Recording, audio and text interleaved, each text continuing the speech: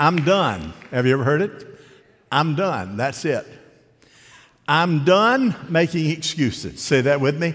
I'm done making excuses. I'm going to lose that 10 pounds that I promised myself. I'm done making excuses. All right? Y'all with me? Yeah. Don't do it anymore. I'm just done. Well, I'm done complaining. I'm done complaining. Somebody said, well, I don't complain anymore. Just give negative observations. Oh, no. You're done complaining. Complaining comes from a bad spirit. Complimenting comes from a good spirit. Amen? Sure, complaining is a bad, but complimenting is just totally different. And then we talked to you last week about fear. Don't live in fear, anymore. Why? Because it will paralyze you. It will cripple you. You ought to be bold and brave to say, God, whatever it is that you have for me to do, I'm going to step out there and get it done. And then this week, now that we're not talking about excuses, complaining, or fear, we are going to talk about comparing. Now, wait a minute. I know you might be saying compare. I don't compare. Well, the deal is, oh, yeah, you do. You may not do it consciously. You might do it subconsciously. But if you're a human being, and most people are, no robots here that I'm aware of, we do compare probably more than what we realize. And we're going to bring that to all of our attention. You see, one individual is a friend of mine that did a study or a survey on Facebook. He has, 20,000 plus followers on his Facebook. He said, he put out there, what do you believe that most people compare with themselves or their lives? That's the question. He got a tremendous response, but there were four of the top ones that came back. And I'm going to share those four with you just for a moment. He said, number one, the survey said, hey, we compare possessions. Compare possessions. And we do it consciously or subconsciously. We compare cars, we compare houses, we compare furnishings, we compare positions, we compare, money, et cetera, et cetera. Here's the other. We compare appearances. Do you believe that? Here's what I believe. I don't even need an amen on this. I think most women can size up another woman in a heartbeat. Here's how it goes.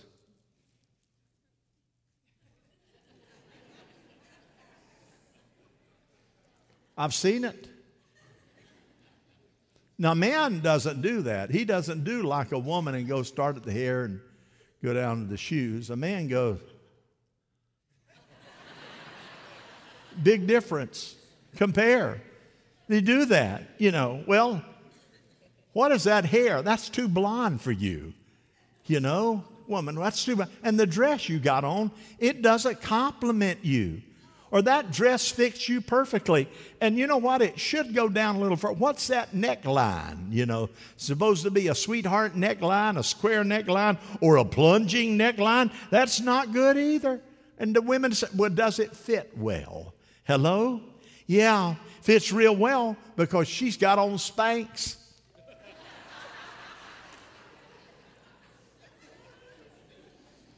And do the shoes match? That's the big deal. Some of you have more shoes. More shoes than you could ever imagine. Dee, our chief of security here at Victory, has more shoes than any woman in the church. But many of you have a passel of shoes. And you put on an outfit and you put shoes on, et cetera, et cetera. Sharon, she doesn't know I'm going to do this, but I'm going to do it. She'll have an outfit on and she'll come down and she'll say, which pair of shoes do you like? And she'll have on a black pair, and on this one she'll have on a black pair. Which one do you like? I say, darling, anything you put on those beautiful feet is fine to me. Oh, don't even start that. Don't even start that. I want to know which one looks better. Or do you like this one over here? Now, you got to pay close attention, gentlemen, because if you watch what she puts forward the most is the shoe she's leaning to. Okay?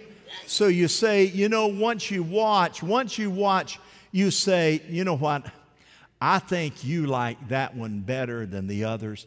That's the one I'm going to. Are you sure? I'm extremely sure.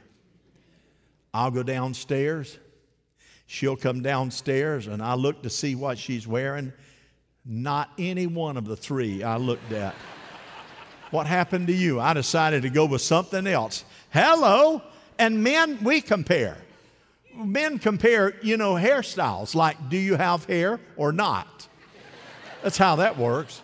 We compare our cars. We compare our trucks, We compare our tools. Look at this baby, buddy. It's got a drill bit a half-inch that'll drill through a cement wall. I bet you don't have that. No, I don't, but you don't have a chainsaw like I got. Let me crank this baby up. It's a McCulloch chainsaw. That's what men do. That's number two. Compare performances. We compare performances. You ever watch football and you watch it on television and they go to halftime and this team's got so many downs and so many yards rushing, so many yards passing. They passed this, they had the ball this amount of, what is it, comparing both teams together for the stats. You see, we compare performances on how we do, and we compare it to how other people do and work. For example, I've dealt with young mothers who compared their practice as being a mother to their own mother, or practiced their parenting, mothering skills to another friend of theirs, and often will say, I'm just a bad mom. They're so kind with their children, and so sweet. And my kids, I tell you what, they get me upset. Listen to me, my friend. Don't worry about comparing. Matter of fact, don't do it whether you're a good mom or not. Here's what you need to do. If you love your kids, you're doing the best that you can do, then don't you worry about how somebody else parents their children. You do what God called you to do. You are mama and you are irreplaceable. Now, I see y'all up there. I see y'all. Help me out. Can I hear an amen up there? Thank you. Over in that corner there. Yeah, put your shoes on, some of you. There you go. Performance. Then fourthly, compare circumstance. We compare circumstance. Like, wow, I've been trying to have a baby now for 5 years and we don't have one. I got a friend, every time you turn around, she's having another child. What's up with that? Or how is it I'm available for marriage? I've told God I'm available for marriage, and the only thing I ever get is being a bridesmaid for somebody else's marriage. And I can't seem to land a husband. Well, let me tell you something. God never called you to land a husband. Somebody say amen. What you do is wait on God's timing. It will come to pass. Somebody say amen. And then you have to fish a little bit. Hello? What does that mean, Pastor? It means you say you're worried about a husband. You need to look your best. Hello? Hello? Once in a while, you need to get out of those crazy-looking exercise gym clothes and put on something that would catch an eye rather than looking so frumpy all the time. And then you need to do something with that hair. You want to land? You want God to send a husband? God's going to say, I ain't sending any your way. You're not putting your best foot forward. What does your best foot forward look like?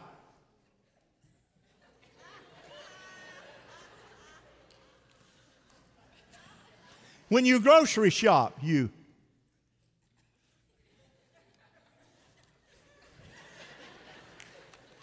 y'all with me?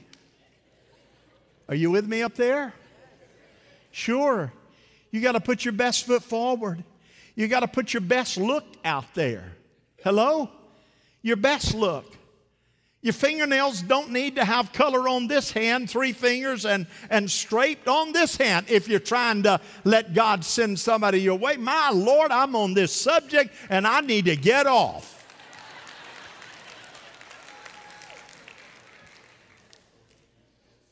And you men,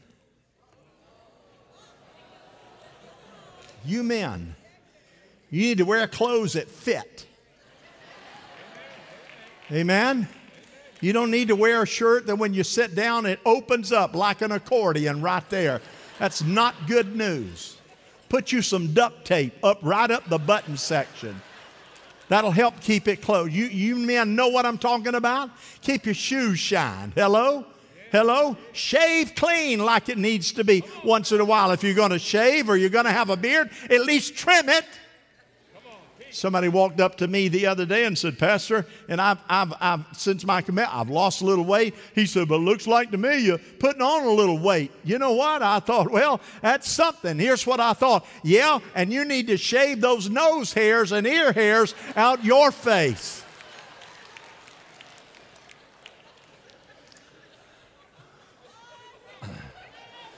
I mean, nose hairs, he could have done his teeth with his hair. It's like crazy.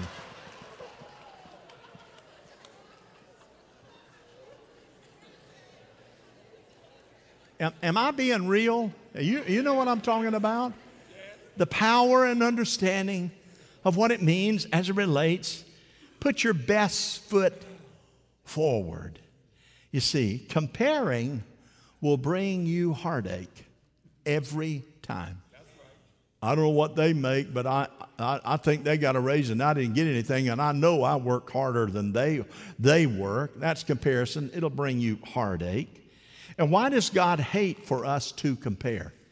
Why does he do that? 2 Corinthians 10:12, Paul writes, we do not dare compare ourselves with some who commend themselves, for they measure themselves by themselves and compare themselves with themselves. They are not wise. Do you know what they do? That kind of person looks in the mirror and say, you're the most beautiful person in the world. Well, that's positive confession. But then they go on and say, there's nobody on the planet that looks as good as I do. You haven't looked at a magazine at the cash register checkout lately. We don't do that. We don't commend ourselves. Paul says, do this. Don't make that kind of commitment because it will take that peace that God has given you away. Success in life is about being who God wants you to be and not who you wish you were. Amen. Be who you're going to be. So God created you. See, God created you in His image. And you're going to enjoy commitment if you can settle the score with your own life. You might, on the other hand, say, okay, well, you don't know what I'm talking about. You know, some people say my kids better look than their kids. Our family's better than their family. We got a bigger house than they've got, you know, and some cocky families might say, you know what, I can compare my family with anybody because we can't be beat. My kids are better looking. My kids are smarter. We have a beautiful home more than all of our friends. And you know what? If you feel that way, you're going to be one more cocky, prideful individual that none of your friends will want to hang out with. So if you wonder when it's time to go to the movies, nobody wants to go, there's your answer. Yes. If you're so good, build you your own movie room. Don't let the devil draw you in comparing yourself with anyone. You see, we mark people because they've been divorced. We mark people because they've failed. We mark people because maybe they're struggling financially. But I'm going to tell you something. I used to be able to say you can take this to the bank, but you can't. But you can take it to Jesus. Amen. God created you perfectly. Yes. Amen. And that His love for you can never be any greater than it is right now. Amen. You can say, God, I'm grateful for what you've given me. Yes. I'm going to take the best of what I have, and if I can, I'm going to make it better. But if not, I'm going to enjoy my life. Somebody say amen to that. I'm going to enjoy my life. Live life God's way. So here's what happens. This is a typical story. 2 men are in the temple. There it is in Luke 18, verse 10. Scripture's there. They went to the temple and prayed, one a Pharisee, the other tax collectors. Tax collectors were despised because they would just get the taxes for the Roman government, and then they'd add on whatever a surtax, whatever they wanted. And the old Pharisee stood up and prayed about himself. God, I think that that I'm not like other men, robbers, evildoers, adulterers, and even like that old tax collector over there. I fast twice a week and give a tenth of all that I get. And Jesus is allowing this story to be told. That Pharisee's there. He's in the temple and he's saying, look at me, look at me, look at me, look at me. I've got it all down right. And you know, that tax collector over there, wow, we know how we feel against tax collectors. And he felt he would get favor with God. Listen carefully. When you look around and to see the blessing in your life, and you see favor and mercy, and you see what God has done for you, be careful that you don't begin to compare yourself with others that may not have done so well. I look at every time I see a homeless person, I look and I think, God, I wonder what their story is. I wonder what kind of breaks in their life. I wonder what atmosphere, I wonder what family atmosphere they were in. I wonder what happened that broke their back, that broke their spirit. I wonder what it was that just slammed the door on hope for them, that they stand here with a sign, will work for food or need water, etc., etc., etc. You see, friend, had it not been for the grace of God, come on. That could be me, it could be you. So what do? We pray and say, God, keep your hand upon them and guide their footsteps. Amen? That's what we do. And we give as the Lord permits us to give. Every person in Hebrews chapter 11, you look at it and say, oh, look what Enoch did. Look what others did. Oh, my Lord, look what Abraham did. In Hebrews chapter 11, look at that. But you know what?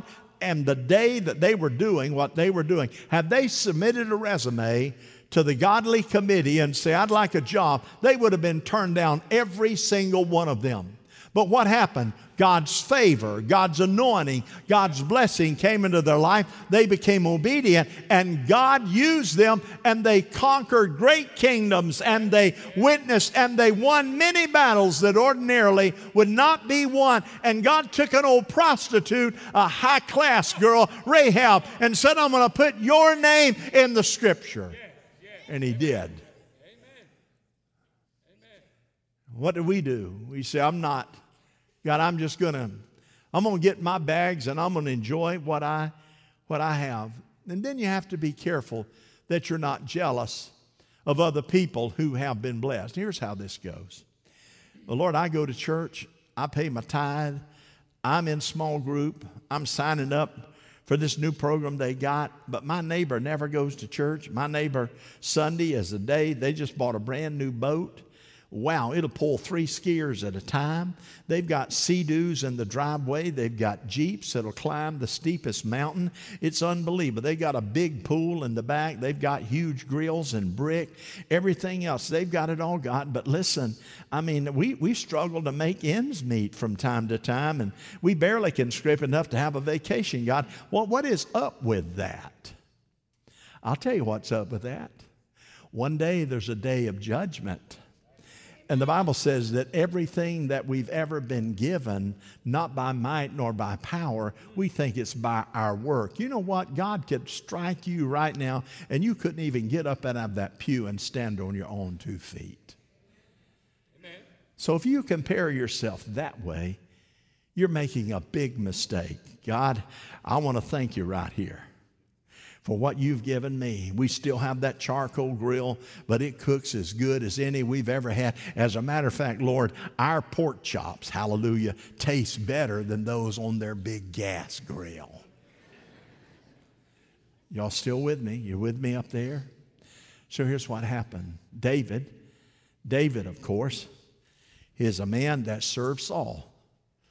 Serving Saul, 1 Samuel 18, said, when the men were returning home after David had killed the Philistine, the women came out of the town of Israel to meet King Saul, and with singing and dancing and joyful songs, all of that, there they go, joyful songs, and with tambourines and lutes, they danced, they sang, Saul has slain his thousands, and David his tens of thousands.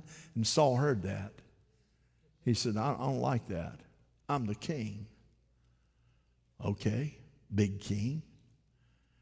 He became jealous. He tried to take David out. Pride began to fill up. And as pride began to fill up, David always remained humble. He only served Saul. He only cared for Saul. But see, what Saul forgot was this. Saul had ultimate power, but he forgot it. Saul was the king on the throne, but he forgot it. Saul had everyone accountable to him, but he forgot it. Saul was the king, and the kingdom laid at his disposal. And so the bottom line is, Satan tricked Saul into that revengeful, prideful situation in his life. How do you overcome the temptations of Satan's voice when he suggests that you compare? Well, here's what Paul says in Philippians 4:11 through 13. I'm not saying this because I'm in need, for I've learned to be content in whatever circumstances. I know what it is to be in need. I know what it is to have plenty. I've learned the secret of being content in any and every situation, whether well-fed or hungry, whether living in plenty or in want. I can do everything through him who strengthens me. Paul's in prison. He writes that in prison. He can't go and come like he wants to. He's falsely accused. God's anointing is upon him, and he said, hey, I've just learned to be content. So God, if a charcoal grill is all I've got for now, and God, if what I have now is not a husband, but I have a good life as a single person and a single mom, God, I may not make as much as old George or even my brother-in-law over there, but it seems to me I'm a whole lot happier than they are. God, I may not have the nicest car. As a matter of fact, sometimes I ride on ball tires because I can't afford new tires. Well, let me just tell you, Paul said, hey, I've learned to be content because here's what I know. God will supply your need and always has according to his riches in glory. Amen. And I'm a whole lot sooner to get more blessing in my life if I remain faithful for what I have rather than complain about what I don't have. Paul said, I've learned to be content. And contentment, have you noticed, doesn't come automatically. It's something that we have to work out. We have to make our minds be content. We have to work through that. And then finally, there's something else that Paul wrote in Ephesians 2, verse number 10. Here it is. For we are God's workmanship. Say amen. Amen. God's workmanship. Created in Christ Jesus to do what? To do good work. God's workmanship created in Christ Jesus to be lazy. Created in Christ Jesus to sit on a stump. Created in Christ Jesus to complain and murmur. Created in Christ Jesus to police everybody else's religious life. Created in Christ Jesus to have all I want and be selfish. Created in Christ Jesus to call my own plays and my will. Created in Christ Jesus to be stubborn, prideful, and no good. But created in Christ Jesus to do good works. Amen. Amen. Don't ever complain about how busy you are. I can take you to rehab centers and visit with people that are not old, but would give almost anything to be busy again. Yes, that's right. I can take you to cemeteries and show you the age of a person who died way too soon, that their family would almost give anything if he or she was still there to enjoy their presence. Yes. Don't ever complain about how busy you are. You're created to do good works.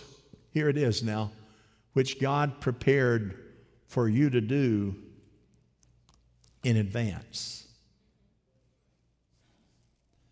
In advance. Here's where you need to pay attention. You did not arrive where you're at by accident. That's right. You didn't just wake up and appeared on the scene to sit in Victory Church.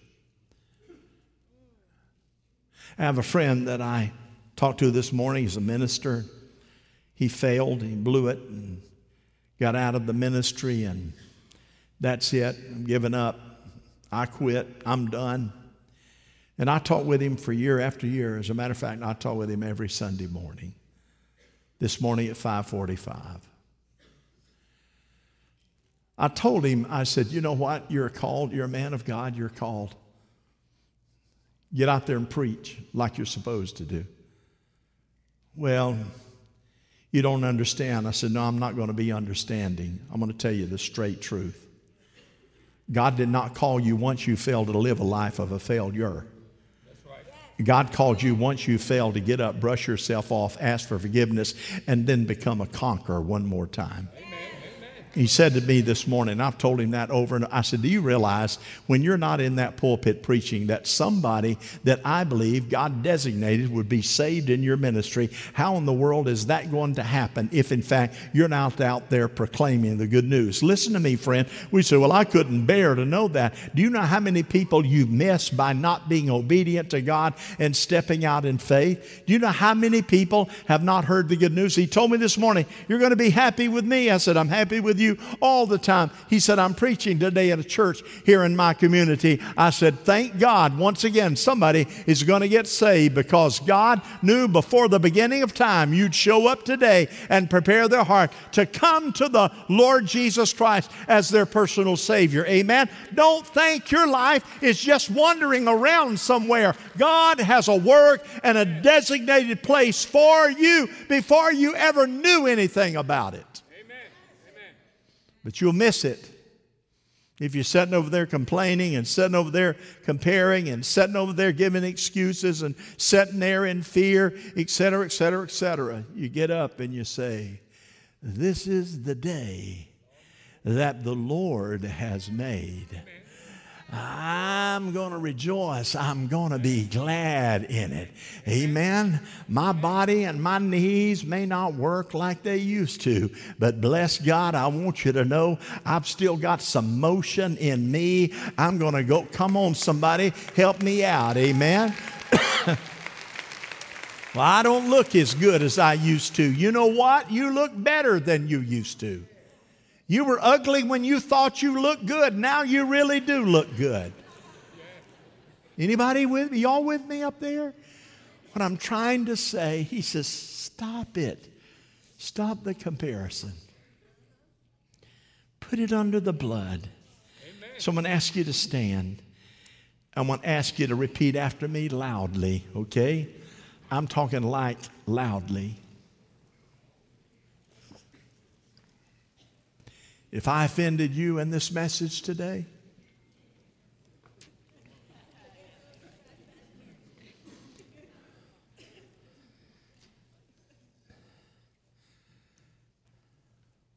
I want to ask you to repeat after me. I'm done with excuses. I'm done with complaining. I'm done living in fear. And I'm done comparing. And then the end, to God be the glory. Are you ready? After me. I'm done with excuses. I'm done with complaining. I'm done living in fear. I'm done comparing. To God be the glory. Amen. Now put your hands together and let's give Him a rip-roaring praise offering. Tonight I'm going to be talking about overcoming crisis. I'm ready, friend. I am ready. But you might be here this morning and you've laughed a little bit. Sure, it's one of the reasons we make a little bit of humor. Had a man that drove all the way from Bradenton this morning to be here and to listen to the message today. Wow, a wealthy individual, lives on the beach there in Longboat Key. And he said, I tell you, I've never heard a message like that. Well, I take that as a compliment. You could take it, well, I'm sorry, I apologize, you know. But listen to me, friend. Serving God as a whole, it's the most exciting thing in the world. You get to go to bed at night and you don't have to feel guilty. And matter of fact, if you blew it that day before you go to bed, you get things right with Jesus. Amen. If you had a fuss with your spouse, guess what? You get to stay up all night until you get it settled. How wonderful is that? Amen. How wonderful is that? What I'm trying to tell you, He is wonderful. And He will forgive you if you ask. So I'm going to ask you just to repeat this prayer after me. Let's all do it up in the balcony and here. Here we go. Heavenly Father, thank you for Jesus Christ. Lord Jesus, forgive me of my sins. I admit that I failed. I admit I've made mistakes. I admit that I've sinned. I admit at times I just want to do what I want to do. But this morning, I'm asking for forgiveness. Forgive me. I believe I am forgiven. I believe I am forgiven. I believe I am forgiven. In Jesus' name, for His glory and honor, amen. One more time. One more time.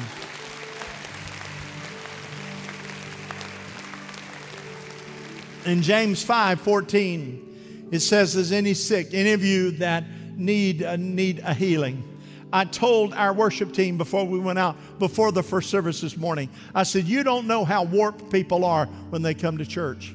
You don't know how many are ready to throw the towel in their marriage. You don't know how many are fighting an uphill battle financially. You don't know how many are tormented by evil spirits. You don't know how many are having more problems that they've never told anybody about. You don't know how many have considered suicide. You don't know that, but He does. But it's our job to preach the gospel and believe that our God, hallelujah, can move in and say, you don't have to feel that way. I will forgive you. So I'm asking you, if you're sick in your body and you need a touch from God, don't you dare let pride keep you in your seat. You slip down here and do what the Bible says and let them anoint you with oil and pray the prayer of faith and you'll be healed. I'll give you the benediction in just a moment, but let's let God move in this altar moment. Can we do that? You come as God directs. Here we go, everybody. God, I give you my soul. Lord, I live for you alone. Every breath that I take, every moment I'm away. Come and have your way. Have your way in me. Lord, I give you my heart. Come on, friend. I give you my soul. My soul. I live for you alone. And every breath that I take, every moment I'm away. Come and have your way. But have your way in me. Lord, I give you my heart. I give you my soul. I live for You alone. Every breath that I I say. every moment I'm away. Lord, have your way in me. Some of you leaders, help us. Heavenly Father, we've heard the straight truth today. We love you. You want us to be better. You want us to grow. You want us to be disciplined and discipled. And God, we've heard your word today, but now we get an opportunity to decide what we're going to do with what we heard. We can either complain about it, we can make an excuse, or God, we can simply say, Lord Jesus, you spoke to me and this is what I believe you're having me to do. I'm going to do it for your honor and your glory. I don't want to miss my opportunity as a follower of Christ. If you created good works through Jesus Christ for me, in advance for me to do, I want to be certain I'm where you need me to be to do what it is you've called me to do. God, I will engage. I will not just be a spectator.